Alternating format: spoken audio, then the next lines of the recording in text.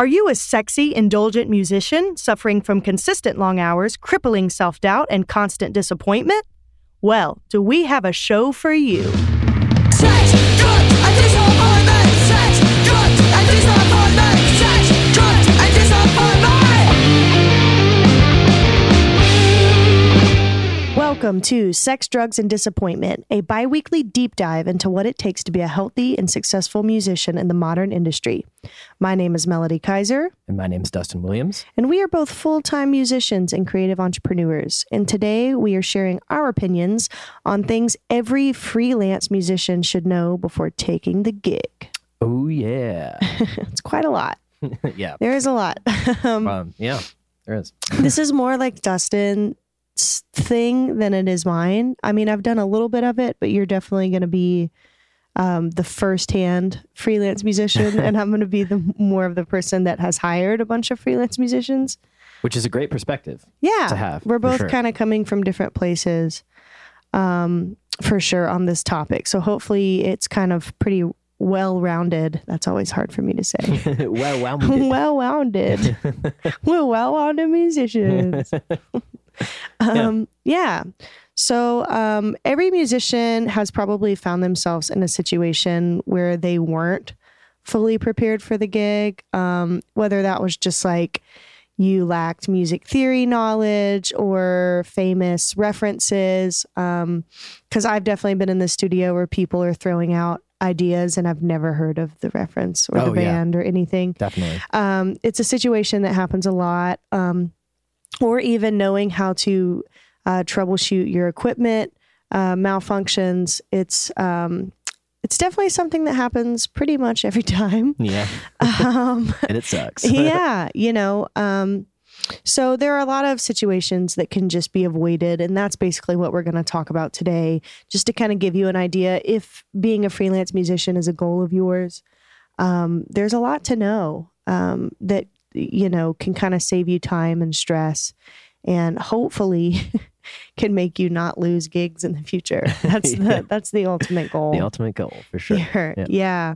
So I guess let's start with just like music theory stuff. And this is obviously going to kind of differ depending on what instrument you're playing, but at the base level, it's pretty much the same stuff. Yeah, for sure. And as always, we're kind of mostly coming from the string instrument perspective. But we still have differences in Dustin plays bass. So you're coming from like understanding chord theory from a monophonic side. Sure. Yeah. And I'm coming more from like, knowing different voicings and stuff like that, kind of how to fit better. Yeah. So yeah, let's just get started. So cool. Dustin, you go ahead first. What is just some basic theory stuff that you feel like you just have to know as a freelance musician getting hired for gigs? Yeah. Okay. So the first one that I had on my list was chord construction. So basically this just means like, knowing how to create a major chord versus a minor chord versus a diminished chord. And then, kind of expanding beyond just the basic triads. And for those who don't know, triads, as the name kind of implies, is just like a 3-note chord. Generally, that means we're going to have a root note and then some kind of third or color tone. So it could be a third, whether it's major or minor, or it could also be like a second or a fourth.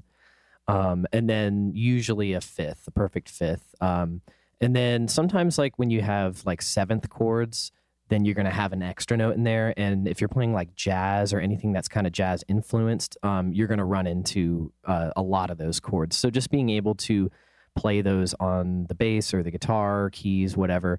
And why it's important on bass is because like generally like our job is to outline the chord. So that doesn't mean that we're always going to be playing like every note of the chord, but being able to play the core foundations of it is super important. And it saves a lot of time because that way like somebody says, okay, we're going to go to the 4 chord. And this, gets into like Nashville numbers, which we haven't talked about a lot yet, maybe for another episode. Yeah, for sure. But like knowing, okay, this is going to be a major chord and this is how it's shaped on my instrument and this is the different locations I can play it. So just being like well-versed in something like that can really help. Definitely. And I think, and I'm not a bass player by trade, but I think in my experience, the smaller the group, the more important it is to understand that kind of stuff. Oh yeah. Because you're going to be like the harmony, at least when somebody is like soloing or, right. Exactly. you yeah. lose Yeah. the melody for a second. Like a lot of times if it's just, bass, drums, and some solo instrument, whether that's guitar or even more difficult, like a horn, that's when it gets really important, because then you lose the harmony pretty much altogether. Yeah. So yeah, I think that that's great. And then I would kind of expand on that too, understanding how chords relate to each other. So like knowing, and you don't have to I feel like you can be a really great freelance musician without memorizing the circle of fifths, but at least having an understanding of what it looks like on your instrument. For sure. You know what I mean? Yeah. Like knowing on guitar, like it's kind of a boxy thing going through the circle of fifths. So that's easy. Yeah. But on other instruments, it's not quite so easy. But I think just having an understanding of how the chords relate to each other, and that could also just go to keys as well. Sure. Like knowing, knowing where not to go in a key is just as important as knowing where to go. Exactly. Yeah. And that depends on the style of music too. But I think if you just follow like the rules of music theory, you're going to be okay in most like pop situations. Right. It kind of can get, in jazz, you can get a little bit out of the rules, but I think that it really matters for 90% of the gigs that you take to know that kind of stuff. Definitely. And that kind of ties into just like common chord progressions, like knowing, and you could do it with the Nashville number system, but you could also just kind of know what they sound like or know what chords fit. You don't have to do the number system. I know a lot of people don't even prefer that, which is interesting because I definitely think it's worth learning. Yeah. Oh, it's changed everything for me because, as we've probably mentioned this before about it, and again, we'll do a more focused episode on this sometime, but it really makes communication a lot faster. Even if you don't know like the number system super well, if somebody can be like, oh, look, the chord progression for Say It Ain't So, like, if you can hear that in your head, you can kind of apply it to what you're playing. And having, back to the circle of fifths, just that like that physical visual representation on your instrument of what that looks like can make playing the song a lot easier and faster. And it can also just, I feel like you start to see these patterns, so it makes learning stuff easier, even stuff that you just want to learn for yourself for fun, because now you have these like internal references that you can be like, oh, okay, I know what that is. I've heard this before. I just need to move it to the right notes. Yeah. I was actually about to say that same thing. It's just kind of like you can relate it to other things a lot easier if you just learn like the basics. And that could honestly just be like getting like music theory book 1 from somewhere. Like, yeah, exactly. You don't have to get super deep into it for most situations. And obviously the deeper that you go, genre wise, that kind of changes. But yes, I think like just basic music theory can get you through most things, like most pop gigs. I mean, oh, for sure. For sure. Because like most of that stuff is usually relatively simple. So you're only going to need to know like, a couple of different chord progressions and a couple of different shapes. And then it's going to come down to like another aspect of important things to know, like common rhythms and grooves. Because you can take a common chord progression like a 1-4-5 and then play it in different rhythms, whether it's going to be more like Latin or Afro-Cuban versus like traditional swing or a waltz or something like that. So knowing how to play around those different grooves, and this is really important for guitar players as well too, like not just bass players, not just drummers and rhythm section, but like kind of back to the whole like knowing what not to play rhythmically is also really important, because I feel like it can kind of solidify this idea, okay, well, like normally I'm a rock guitar player, but this song is a funk song, so I need to not dig in super hard and I need to not be doing power chords, right? Like that kind of thing. I think really can be very helpful and it'll help you latch onto rhythms a lot faster. And again, back to learning the song quickly. When you're a freelancer, a lot of the time, time is of the essence. And, Right. you know, whether it's studio time or it's like, okay, we only have one rehearsal before this gig. We got to make sure we get everything down this first time kind of thing. You know? Yeah, no, for sure. And I was going to say, I think in most modern music, rhythm is probably more important than harmony. Because a lot of like, I don't know, like a lot of pop songs that I listen to, honestly, a lot of them are the same harmony. It's just the rhythm that's making them different. Yeah, I see what you mean. You know, or just like, you know, with like rap or hip hop music, like rhythm, I would say is most definitely more important than harmony. For sure. Yeah. You're right a lot of times Absolutely. there's really not even a harmony line. There may be like a melody line and like a rhythm beat or something. Yeah. And that's kind of it. So I don't know. I think depending on the genre, like some of these things are definitely more important to know than others. Yeah. Yeah, absolutely. So yeah, I think that's good. And I would say too, like if you want to understand, like I think this would really go more towards understanding creating melodies for counter melody parts, or if you have to improvise like a solo or something, like understanding scales and how they relate to chords is like just as important as knowing the chords. Yeah, definitely. Because also like there are some scales that can fit over most progressions as long as you're in the right key, like pentatonic scales. Yeah, right. Like you can kind of stay in that because there's really not any color notes in the pentatonic scale. So as long as you're in the right key and understand like relative major and minor, you're usually going to be okay. But if you want more interesting solos, understanding like the color notes and how they fit over the chords is more important. And obviously that gets more important too the more you get into like jazz and stuff like their fusion. Yeah, for sure. Anything like that. But that would be, I mean, the scales are honestly probably the foundation for bass, right? Like the scales are understanding which scales build the chords is almost more than knowing the chords. I guess they kind of go hand in hand. I mean, they do, but I mean, for me, I'll agree. At least for me, like having scales and like modes was huge because it really opened up the door, especially like for like improv situations where it's like, okay, keyboard player, guitar player, whatever, they're playing a minor 9 chord, right? So for those listening who don't know, a minor 9 is just a minor chord with the second scale degree like an octave higher. And it just kind of has this like more like almost suspended sound where it feels like quite a little unfinished. And there's like several scales like Dorian, for example, or the natural minor scale, also known as the Aeolian mode. Both of those scales could work over the minor 9.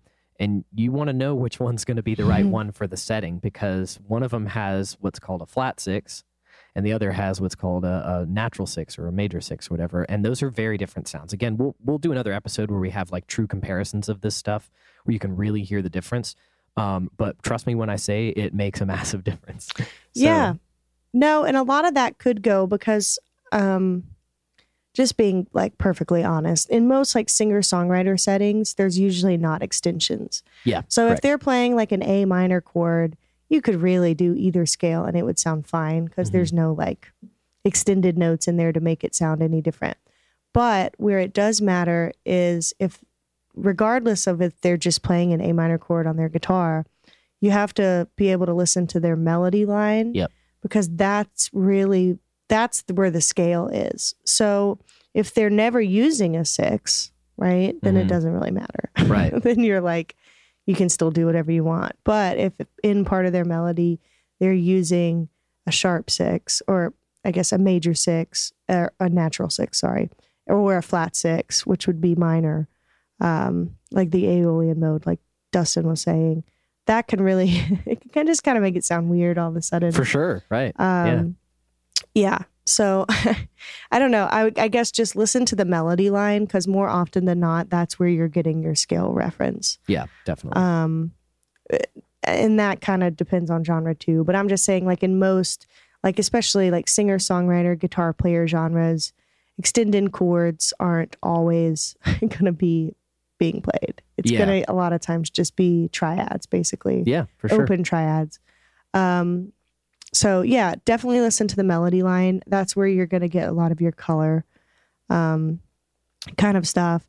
But then, like we've talked about in the past too, kind of going beyond the modes themselves, kind of understanding like, melodic minor and harmonic minor, because that can really create interesting music. And that's like if you have any like Muse fans that listen to this podcast, they kind of stay in the harmonic minor realm a lot of the time. Yeah, for sure. That's kind of where Where they live. Matt Bellamy. Mount Bellamy. Yeah. That's kind of where he stays, and where he lives.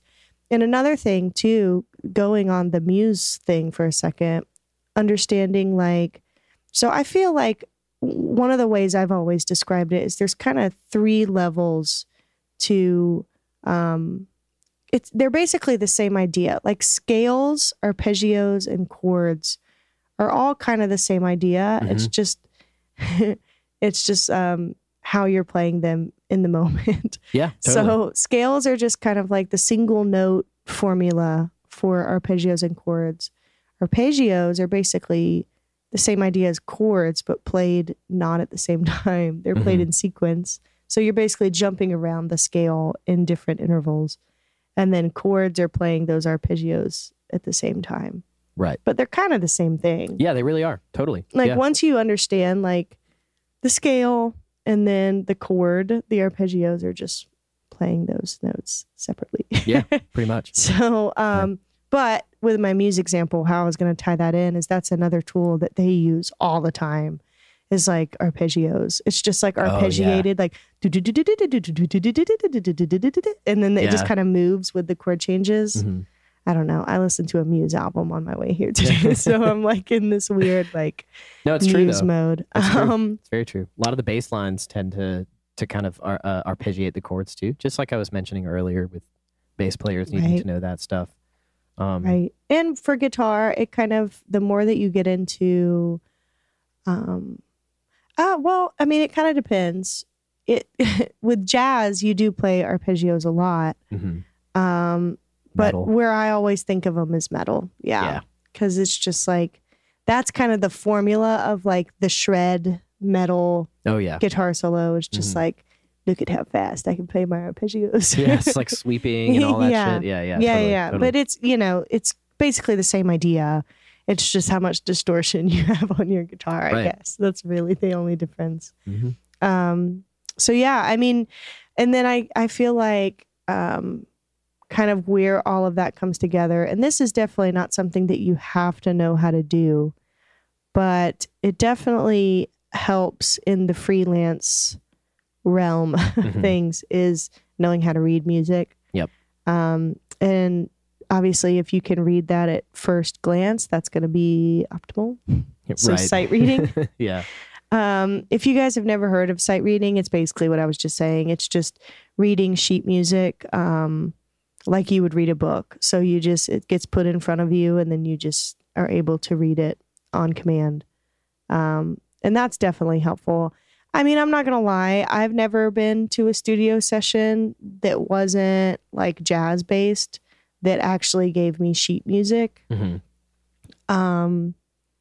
Like the only time I've really had to sight read sheet music was like playing saxophone in like a classical setting or like a jazz band setting. Right. That's really the only time that's been applicable for me. Sure. Yeah. What about for you?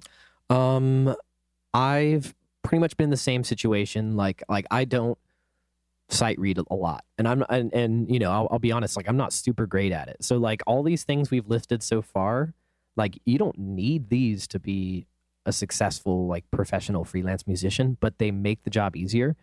And it will also open the doors for opportunities. So like, there's going to be some gigs that I just can't take because I'm not a super fast sight reader. Now, if I've been given some time to work on it and I've got like, I don't know, a month or so, or, if it's like a lot of music, or if it's just like one or two pieces and I've got like a week, I can sit down and suss it out. But It's definitely not like my preferred approach, and it's not like what I generally get hired to do. But it has helped a lot as far as getting me some work that I might not otherwise be able to get, like playing for some musicals, or I've actually got like a remote session I'm working on over the next week or so that's going to be sight reading. Thankfully, it's nothing too crazy, and I can also just like listen to the reference track and kind of figure it out. But it definitely helps, and you know, if you want to get like, if you want to be like a freelance like cellist going into studios and laying down a cello track for a rock band or something, like you're pretty much going to be sight reading, I think. Like, unless they're just like, oh, you know, do your thing, like go by ear, which is common, happens all the time. Yeah. But it also is common to walk in and like there's like an arranger and a composer who's already written a part. So like you're going to want to be able to play that part. So being able to sight read is going to make that a lot easier. Yeah, sure. I mean, I think it depends on who you're working with. It would definitely suck though to not know how to sight read and show up for a studio session and they put sheet music in front of you and hit record. Yeah. That would really fucking suck. So you should probably work on it. Yeah. Know what you're going into. Well, that too. For yeah, sure. That definitely would help. But I had this scenario in my head because I could tell that's definitely happened. Yeah. Like to a bunch of people. Oh yeah, for sure. Like yeah. Have no idea how to actually read music, and you get to the session because you are a good player. Mm-hmm. But that really doesn't do you all that much good when there's sheet music that you have to follow note for note. Yeah. And even with the sheet music thing, I would say the first step that really helps with the sight reading stuff is just to get really good at sight reading rhythms. Yes. Because that's honestly more important, in my opinion, than sight reading the notes perfectly, which I know that sounds weird, but in your first run through, if you can at least get the rhythms right, you're at least going to stay with the band. Yeah, totally. Totally. Whereas then on your second take, you can pay more attention to the notes. But you almost want the sight reading, the rhythms thing, you want that to be just like, you literally don't even have to think about it unless something is like really weird and there's crazy syncopation or something, which does happen. But if it's somewhat simple, or, you know, you basically want to get practiced enough on it to the point where you don't have to think about the rhythms. Yeah. You're just paying attention to the notes. And then honestly, the goal would be you don't have to think about either. It's almost like reading a script or something. Right. Yeah. But that takes a really long time and a lot of practice. But yeah, sight reading, I mean, it is super helpful. Like it's very helpful to know how to read music in general. Just because it's a really good way to communicate with people quickly. Yep. And that's honestly the most applicable reason to learn it is the communication thing. Because like we've said in past episodes, you don't want to just get caught up in having to really focus and concentrate on reading it. You really want it to become so second nature that you're still listening to the music and trying to fit in the best you can. And reading it is just how you're knowing what to play. Yeah, totally. But, you know, that just takes time. And I would say that one's probably I hate to say the last step, but it's really not that applicable. Yeah, well, I mean, you know, to tag off of what you were saying with like, you know, knowing the rhythms first, there's so many, most sight reading charts in my experience have the chord listed above the bar that you're playing. So like, even if you have trouble like figuring out what note it's supposed to be, if you know those arpeggios, those scales, the chord construction, how it contextually fits into the key, then you can honestly just kind of suss it out. Like, it's a D minor 7. Okay, well, I'm probably not going to play an F sharp. Right. Like, you know, so like if I can get that, then focus more on the rhythm, like being able to play the part is a lot easier. I mean, I can't tell you how many times I've had a sight reading situation where it's like, I had to learn it fast and I didn't really like learn every single note and like, you know, perfectly just like, oh, okay, I can look at that ledger line and know, oh, that's a B. Instead, it was like, okay, this is the 2 chord of the key. I know this is going to be a Dorian scale. Okay, so as long as I follow that pattern and I can kind of see I don't know, like the distance between notes. I can figure out if it's a half step or a whole step. And then from there, follow the rhythm, and you're pretty much going to be good to go if you have a good sense of the other stuff. Yeah. So, Yeah. I mean, they all kind of, honestly, if you're coming from like square one with the music theory stuff, try to kind of do it all at once. And what I mean by that is when you're learning your scales, learn them with sheet music so that you're learning the notes on sheet music at the same time. That helps. Like that's going to be the best way to do that, in my opinion. But that is going to make it, you're going to have to really focus and like, because you're going to be learning like 4 things at the same time. But it is easier to do it that way than to try to do 4 things at different times. Yeah, definitely. So yeah, I would say, I mean, basically the music theory stuff is really helpful. You don't have to have it, but depending on what you are doing, you sometimes do. Yeah, for sure. It depends on the gig. Yeah. Depends on your job title, whatever. For sure. I would say, like, in conclusion of the music theory portion of this, like, the biggest things I would say, at least for bass and probably for guitar too, is chord construction. Basic scales, specifically know your pentatonics, major and minor, and ideally know their different positions. And then like know your major scale. I think everything else, like, because arpeggios, like you said earlier, it's a chord. It's just a chord, one note at a time. And then the most common scales you're going to use are going to be major and pentatonics. And then if you want to get into the more weird scales, then maybe harmonic minor, because as you mentioned, like Muse uses a lot, but they're not the only ones. Like a lot of people, like Santana, it's all over his material. Anything with a Latin flair is probably going to use harmonic minor. Anything classical is probably going to use harmonic minor. So that's a good one to know. But then the other stuff, I mean, if you've got a decent sense of feel, you can kind of figure out the rest. Yeah. And I would say too, when you're practicing all of this stuff, especially with the rhythms, obviously, do it to a click, because that is something that you're going to have to do in recording settings. Yes. And it's super embarrassing to not be able to do that. Yeah. Got to play to a click. Yeah. Got to know how to do that. And I know a lot of people are like, but that's going to mess up my feel. That's actually not true. I mean, you can still swing to a click, but still play to a click. Mm-hmm. So, I mean, I get where you're coming from, but at the same time, it's like the click is more so that we can all stay together and so that we can edit it a lot easier. Yeah, exactly. So it's not, you don't have to ruin your feel. It doesn't have to be like robotic sounding to just stay on time. Right. You can still swing it. Mm-hmm. So, just get over it and do it. Yeah, for sure. Yeah. Okay. So then I would say the next thing that we should talk about is just kind of basically like understanding your instrument and how to operate it. And this could be let's just first say like how to get the right sound. So like the tone, the EQ, your pedals, if you use pedals, your sounds in your DAW, if that's kind of your way of going about it. But basically just like really developing an understanding of what you're using. Yeah. Is so important. So important. Yeah. I think for me, like the most recent example of something that I bought that, it was a big learning curve was the my pedal unit or my amp modeling unit, the Line 6 Helix.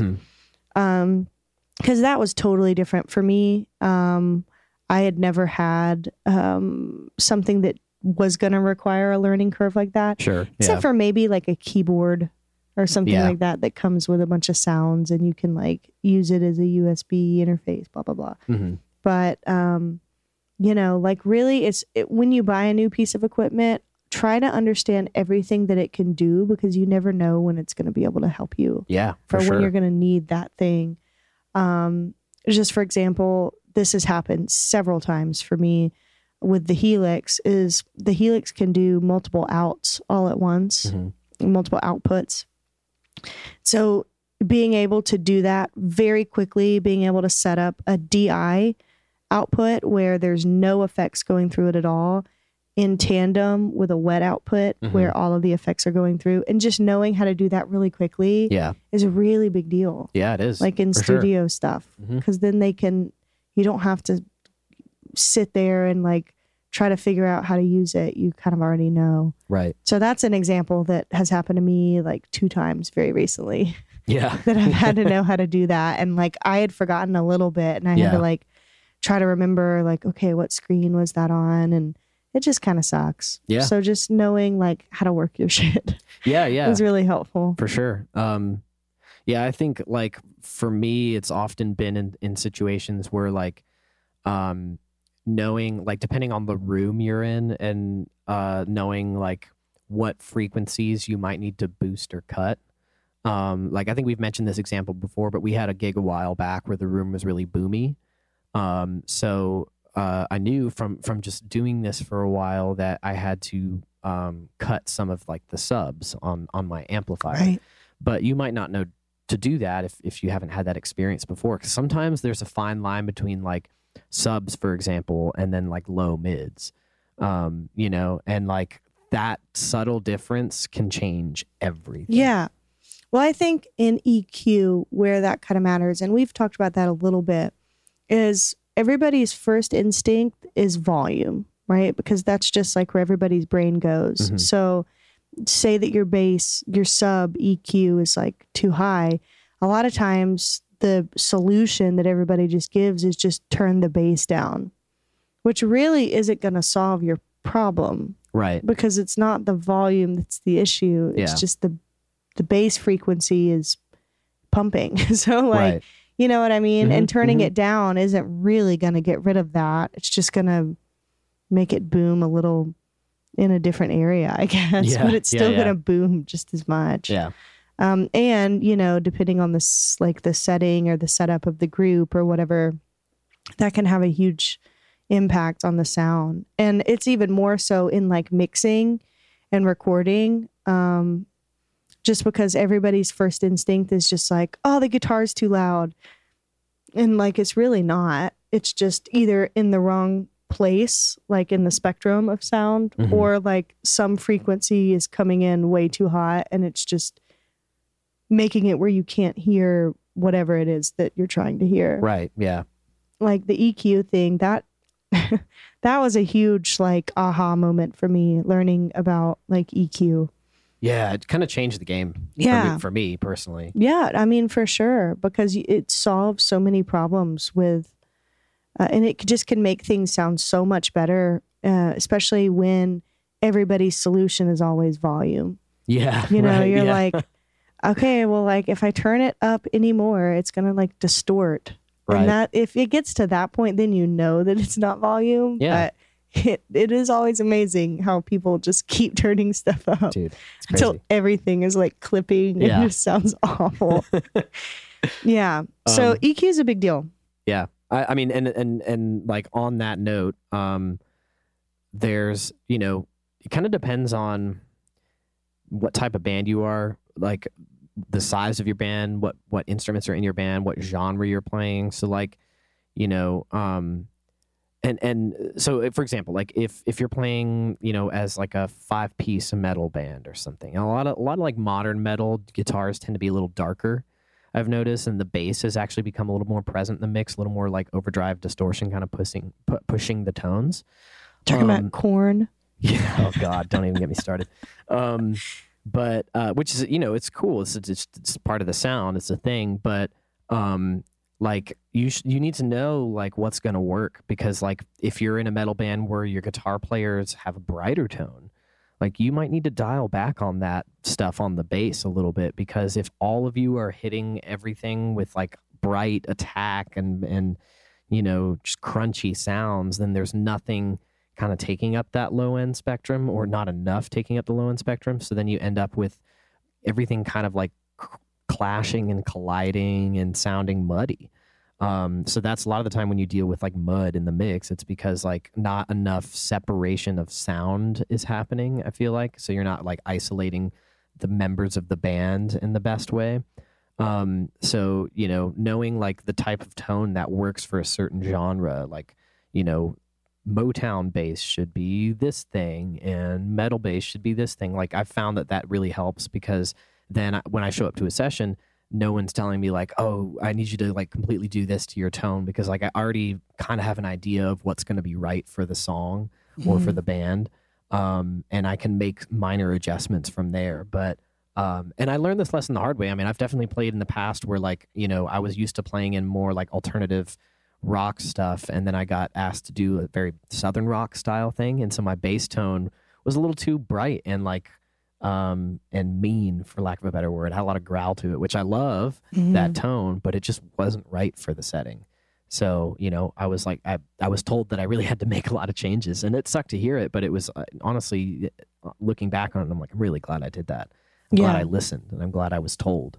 I mean, honestly, a lot of those principles carry over to when you're coming up with like parts, or you're working on like production stuff, which we'll get into production stuff a little bit later. But knowing kind of like if everybody's playing in the same octave, like doing kind of similar stuff, that's also going to get lost. Yep. So just honestly, like what I've tried to do is just try to fill the spectrum in every way. Yeah. Like do it EQ wise, do it range wise, like just try to fill the sonic spectrum as much as you can. And what I was talking about earlier with the spectrum, that had to do with panning, which is also a really big deal, but more so in recording settings. Yeah. Well, I guess it does matter live, but there's only so much you can do about it live because you are on different sides of the stage, unless you're in like a big venue and it doesn't really matter. But in most of like the cases, you're not going to be able to pan like you want to in a little club, because there's literally, you're on this side, they're on that side, like it's already kind of panned for you. For sure. Yeah. But, yeah, I think that's a really big deal. Or if you're a guitar or a bass player, like knowing how to work your amps, knowing what headroom is a really big deal. For I think, well, I guess it would be a big deal for everybody, but understanding, I guess what I'm trying to say is how tube amps work. Like knowing that there's only so, like if you're really pushing a tube amp, it's gonna just like, that's its job. Yeah. Like it's gonna break up. Yeah. So like knowing that, like attenuators, which is, basically making it where you can get it to break up without turning it on 10, which really matters more in a live setting because nobody wants you to turn on 10, really on any amp. Right. Like even a 10-watt amp on 10 is loud. It's too loud for most places. They'll still tell you to turn it down. So, just knowing like where you're going to get your tone, but also how to do it in the realistic way. Yeah. Which is, I guess, more of a thing for guitar players. I've seen a lot of like adult temper tantrums about, if I turn down, it's going to mess up my tone. Right. And I'm just like, well, that's kind of your fault. Yeah. You were not prepared to play here. For sure. Sure.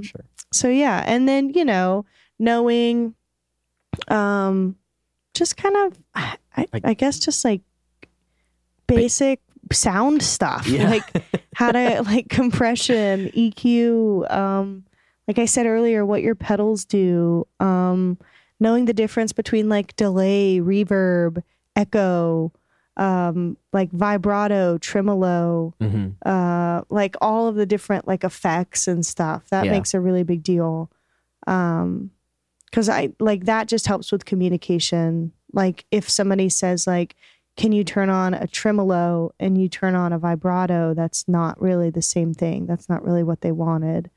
Cause tremolo, and this kind of got confusing because Fender called their, tremolo system a tremolo system, but technically tremolo has to do with volume, right, and not pitch. Yeah. So everybody got a little confused on that, but just knowing the different kinds of effects and stuff like that can make a huge difference. And honestly, you can learn a lot of that on YouTube, or we'll probably have podcast episodes in the future just about effects and stuff. But just, I don't know how else to describe it. Just kind of know what equipment you're using and know what people are trying to communicate to you. And there's a lot of resources out there. There's a lot of like JHS, the pedal manufacturer, Josh Scott is his name. He has a great YouTube channel that he talks about all this stuff on. So if you want to learn more about tremolo, or you want to learn more about tube amps versus solid state, like check out that channel, or check out some other stuff that's out there where you can get a lot more intimate detail. Also knowing, I would say, things like what type of cable you should be using for something. Like some cables look, and it sounds silly because it's like obviously like a mic cable, like a XLR versus an instrument cable is going to look totally different. But there are cables like instrument cables versus TRS cables that look almost identical. Sleeve. Yeah, it's all right, nerd. Whatever. But knowing that makes a big difference because like an instrument cable, for example, won't work with a expression pedal, but a TRS will. So like make sure, I don't know, you just make sure you know like you have the right stuff. Yeah, you know? that gets a little bit into kind of like how electricity works. But honestly, if you're playing an electric instrument, that would be very helpful to also learn the basics of. Because basically, you if you use the wrong cable, you're going to ground yourself, and then nothing's going to come out. Right. So just know some basics of stuff like that. And honestly, that could help you in way more ways than just being a freelance musician. It could make it where like you know how to fix your own shit, right? Which is really helpful. Especially if like you only have one and you're not somewhere where you can get it fixed by somebody else. Yeah. Which does happen. Oh yeah. So, a lot. Knowing the basics of like your hot, your ground, stuff like that. Cause it's honestly all the same thing. Like I think people get a little overwhelmed with it because take the cable, for example, they're like, ooh, it's shiny. And like, all I can see is like, metal, plastic, metal, plastic, metal, Then you're like, well, that metal is connected to a wire on the inside. So Right. it's all the same stuff. Yeah. Like So yeah, just learn a little bit about that stuff. You don't have to be like an electrical engineer. No music stuff is really that complicated. And if it is that complicated, it's usually a circuit board and Right. you just have to buy a new one anyway. Yeah. So just learn the basics of that stuff. It would really help. Yeah. Yeah. Yeah. And then I would say too, just like, I guess just learning techniques for your instrument. And that's obviously going to vary from instrument to instrument, but I guess let's just start with the bass side of it. Yeah. Yeah. So I think, most bass players are at least going to probably play fingerstyle pizzicato or maybe use a pick or Who's the nerd now? Yeah, I know. Or a plectrum, if you will. Those are probably the most common. Nowadays, you're seeing a lot more slap. So if you're trying to get into the freelance stuff and you want to get more into the modern music, you might want to up your slap game a little bit. And there's not really one way to do any of this. So seek out different sources and see what they have to say about it. For bass, I always recommend Scott's Bass Lessons. It's a great channel, and it's frequently there are like guests that come on that are very different from each other and provide a totally different perspective, which can be really good. But also some subtle stuff, I think, for bass that a lot of people forget about. Probably the biggest one is muting. And what I mean by that in two ways. So one is like what you're doing with your plucking hand, how you're muting the strings that aren't being played. If you're, playing an A string and your thumb isn't resting on the E string or another finger, like your ring finger isn't resting on the E string, then that string is going to ring and create all these like undertones or overtones, I guess, that are going to potentially ruin the song. And this is really, really important for recording. You can kind of get away with this sloppy muting technique for live stuff because there's already so much cacophony going on. But if you're in like a rock band anyway, but if you're in the studio, like you have to have your muting under control. You just have to do it. And then also like on top of muting, things like ghost notes. So like plucking the string, but like kind of muting it with your fretting hand so that it's not an actual pitch is produced, but rather just like a percussive sound. That can add like a lot of groove and depth to a bass line. James Jamerson from the Funk Brothers, which is the Motown backing band, like he was like pretty incredible at that. He used that all the time in his bass lines, and it added so much movement without having to add notes, which is huge because, you know, usually when you think, oh, it needs more movement, you're like, oh, okay, I need to play more. But that's not necessarily the case. So it's super important to work on this side of playing because it can actually take your playing like up a notch, like a big notch, without having to be overcomplicated. What about guitar? I mean, it's basically the same idea. I think the two most important, at least at first, because everybody always asks me this, is like, should I play with a pick or with my fingers? And my response is always like, well, I want you to be able to do both. But usually, at least for the songs that most people want to play, I get them started with a pick. Yeah. Just because it's the thumb for a lot of people is easier at first, just because it's not foreign. But there's so many things that you can't do, or so many genres that you really can't do with finger picking because of ghost notes and stuff like that, which are on guitar. They're more popular in like funk and genres like that. Sure. Where you're just kind of like dig it, you know, right. Yeah, totally. That's kind of more, more popular in that genre. But I think being able to play both it's been very helpful to me because it made it where I can almost fit in with like most styles of music pretty easily. Like a master of none, but like get by on a lot. Yeah. It's kind of like that thing. Renaissance. Because I have this funny story about that. So my good friend Christy Lene, shout out, she's amazing. She was staying at my house one night and she was on the floor, and she's a classically trained guitar player. And so everything is very technique driven with her finger picking. And she's amazing at it. I mean, she's won like all kinds of international awards for her, finger picking style. But she really isn't great with a pick. And so like, she was like amazed at like electric guitar techniques. And so like, it's kind of like we've talked about in the past. In order to fit into most settings, you at least need to know a little bit about both. Yeah. And, people could argue that because, knowing a little bit about both, that means that there's a master of one or the other that could get the gig. And like, that's true. Yep. But in most settings that I've experienced, at least, you don't have to be a master to like get by or like to get the gig. Yeah. Like you just have to know a little bit of both. Yeah. So it's kind of the same idea. And then I would say beyond that, I honestly feel like being a rhythmic guitar player is more important than being a super good solo player for most gigs. Yeah, for sure. But knowing how to take a guitar solo is always fun. Yeah. And like is all like people enjoy it. But I think like I watched a thing with Steve Lukather recently, who's one of my favorite guitar players. He's a session guy and he's played with everybody.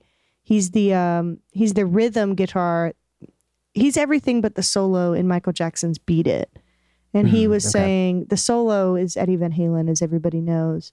But he was saying even as good as he is at soloing, and Steve Lukather is like a monster, especially at like alternate picking soloing. Like he's so fast and it's so like impressive because that's so hard to do. But he even said like 85% of the gigs he's ever had in his whole life was just playing rhythm guitar. Yeah. So like for sure. If you want the gig, you really need to work on your rhythm because that's so underappreciated for so many guitar players. Yeah. They just want to be like the lead player. And like, honestly, most of the time that's not going to get you the gig. Yeah. Like, it gets kind of exhausting after a little while of listening to guitar soloing like shred fest. So most people don't ask for it that often. Yeah. I guess it depends on who it is, but if you want to make a living as a freelance musician, I would say really work on your rhythmic guitar playing. Yeah. Play to a click, work on your chord technique, switching chords quickly, and do work on finger techniques and pick techniques. Yeah. I would say Definitely. that kind of is the sum up for the guitar stuff.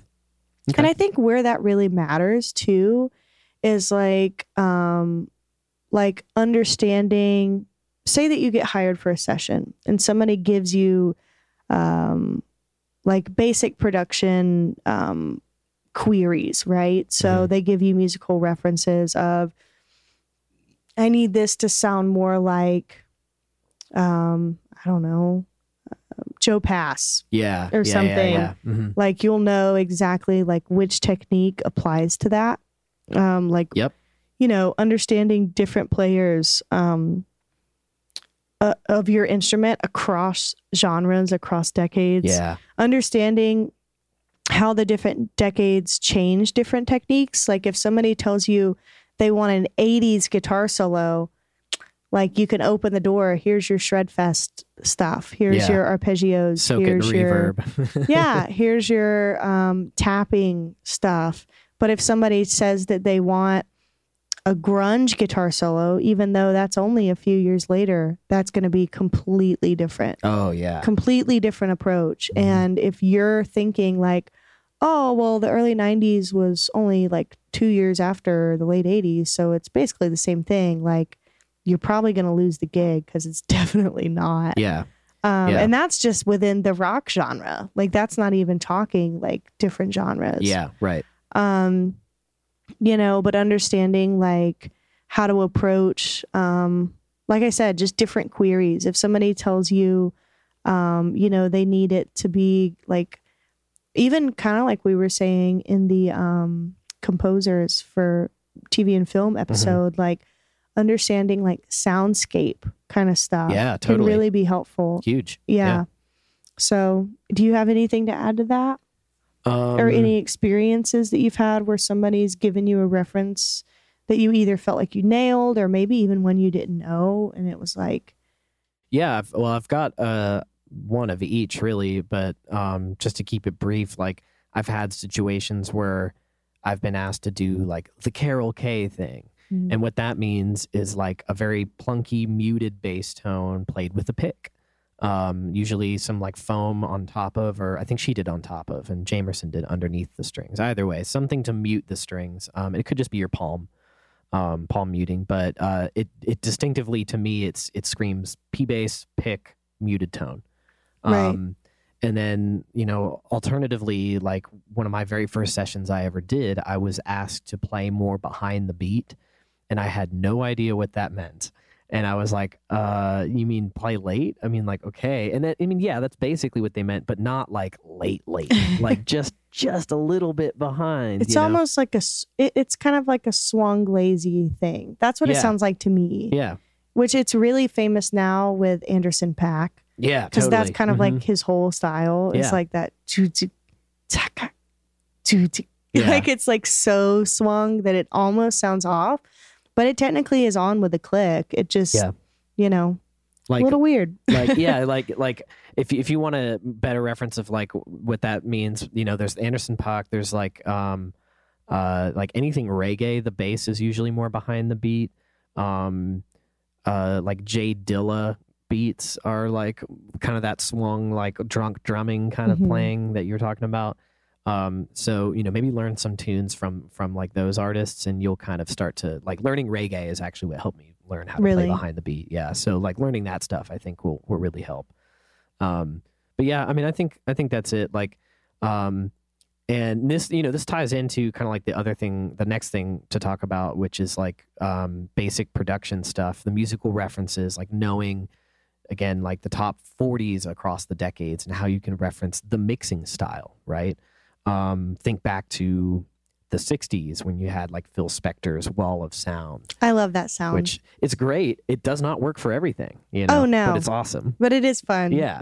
Yeah. I love the little, what are those called that are like tick tick tick tick tick tick tick tick tick. castanets. Yeah. Yeah. They're in everything. Yeah. It was such a time. I love it. Yeah. It's definitely a sound. Or the boom, boom, boom, tick tick boom. Yeah. Those are so fun. I love that. With like spring reverbs and like 6 layers of vocals and like, you know, like 20 instruments in the fucking live room. Like, I love just it. like, and then on the opposite of that, you have like minimalistic production styles, like Billie Eilish, maybe, for example, a more modern example. Like most of her stuff, like her and Phineas, keep it really simple, and it's a lot more about like vocal melody, lyrics, how samples, tones, exactly.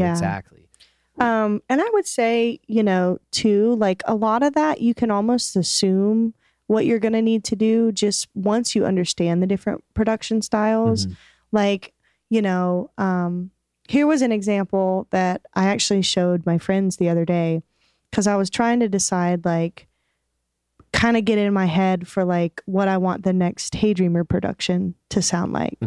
Because I have, obviously, like, every song is so different. Right. But I'm like, I need to like fit them together in some way. So I just gave them some examples of literally rock songs from basically the same years, and they were so different. Like, I think I gave like Wolf Mother, which honestly, they just sound like a band live. Yeah. Like, there's totally. not a whole lot going on, like, production wise. It's pretty bare bones, minimalistic. I mean, it sounds good, but not a lot of studio magic happening in those recordings. Yeah. And then I gave them, or at least not obvious studio magic. Right. Like not a bunch of auto-tune that's super right. obvious. Or even like overdubbing, or, not even a lot of panning and stuff. You know what I mean? It's more just like raw. Yeah. And then I went way on left field. I'm not going to give you all the examples I gave them because that's going to take forever. But like Black Label Society. Oh, right? Interesting. Also from the early 2000s, but way thicker production. Yeah. Like, absolutely balls to the walls. Like, everything has its place. Yeah. Everything's overdubbed. Everything. I mean, and it sounds massive, but completely different style of rock music. Yeah. Totally. So understanding, like, hopefully in most sessions you'll get some form of a demo, or at least some idea of where to come at it. And then you can kind of pre-plan, what your attack strategy is going to be just by listening to it. Yeah, totally. Because you'll kind of get what they're kind of going for. And, honestly, like, a lot of artists do want to be original, but most of the time they're kind of just recreating something that's happened in the past differently. Yeah, right. So you can kind of just take what you know and just apply it to something new. It's true. Yeah. And and then, like you were saying, basic mixing, knowing how to play hard and soft, self-compression goes a really long way. Because honestly, like, the studio is just going to capture whatever it is that you're doing. So if you're not playing how it needs to sound, there's nothing that they're going to be able to do that's going to make it sound completely different. Yeah. Like, there's no studio magic for tone. And what I mean by that is, like, if you're completely playing way too hard with your pick, let's just say, and you're knocking the strings out of tune, and you're way too aggressive, I don't know of a plugin that's going to fix that. Like, it's just, it is what it is. And it's the same thing with auto-tune. Like, auto-tune fixes pitch. It does not fix tone. So, and I've run into that a lot, like, producing other artists, because they'll be like, oh, I want this part to hit hard. And they're out of pitch, but they're not hitting it hard enough. So, like, you can't fix that with auto-tune or Melodyne. Like, that's a pitch software. Like, it's not going to make you sound like a different singer. Yeah, totally. Like, there's only so much it can do. And maybe, as we discussed in the last episode about AI, like, maybe in a couple years that'll be different.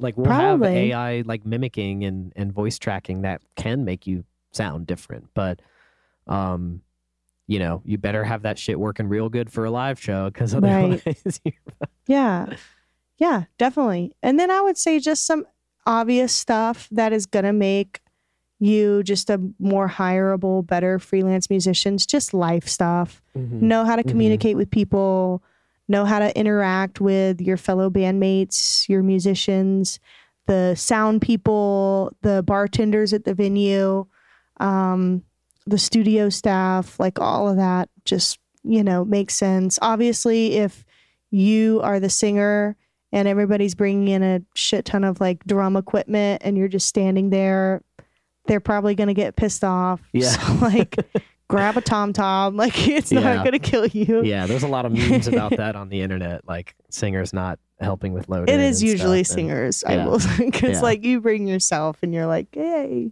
it's Right. me. Yeah. You know, and then like we were saying earlier, knowing how to fix your stuff, Mhm. you know, and then honestly, just being organized. Organization is like one of the biggest enemies for musicians. Oh my God. Yeah.